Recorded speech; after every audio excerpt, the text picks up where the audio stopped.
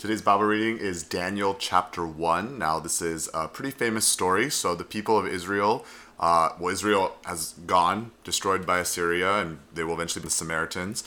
Judah has been exiled into Babylon, and Daniel and some of his friends are being taken because they are promising young men.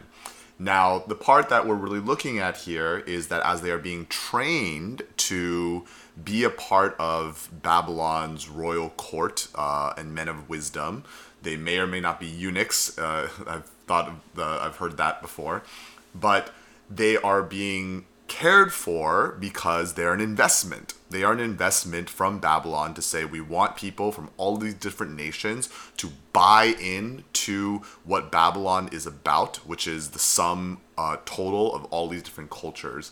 And Daniel and his friends, who will become Shadrach, Meshach, and Abednego, but are currently being called Hananiah, Mishael, and Azariah, they don't eat the food that is being given to them.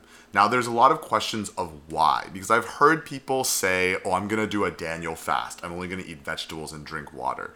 Now, that is not inherently bad or wrong, but the question is why. I think some people will think that, oh, it must be holy. It must be a holy kind of fast. That's why they did it, and that it is special in and of themselves. But we have to remember the context here. Daniel and his friends are exiled.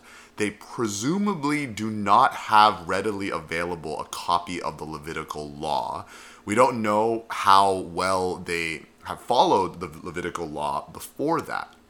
So Daniel and his friends, all they have is this knowledge that they are in a foreign land and they are being asked to eat and drink things that we presume many of those meats would probably have been sacrificed to idols or being used as a Thanksgiving offering to those idols. And for them, why is it that they aren't going to eat these things? Because they don't know how close the line is. You know, a lot of times for us, when we think about what can I do, we're really asking the question of how close to sin can I get before it's actually sin? And Daniel and his friends here have a completely different view. They understand that God is holy.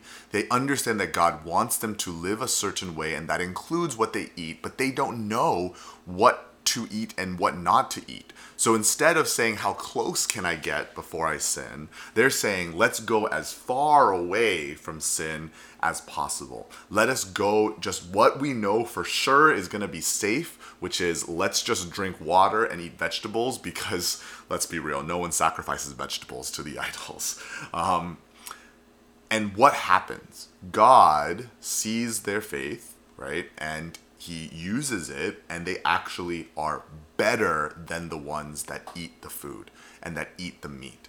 Now, I think about this a lot in terms of the context that we're in, because how many of us have bought into not only the goals of this world, but the systems of this world that says if you want to be a doctor, if you want to be an engineer, if you want to be this or that, then these are the things that you have to do because everybody else is doing them. You have to stop going to church on Sunday. You can't be leading a Bible study. You can't be going to a Bible study. You can't serve. You can't go volunteer on the weekends because you need to spend that time doing this. You need to have this on your resume and have all of these things. And then even when we work, we feel that way. I got to stay the latest. I got to do all the things because that's how I get ahead, quote unquote, ahead in this life. And I think that this is a reminder not only of what is our heart towards sin, right? Are we trying to get as close as possible?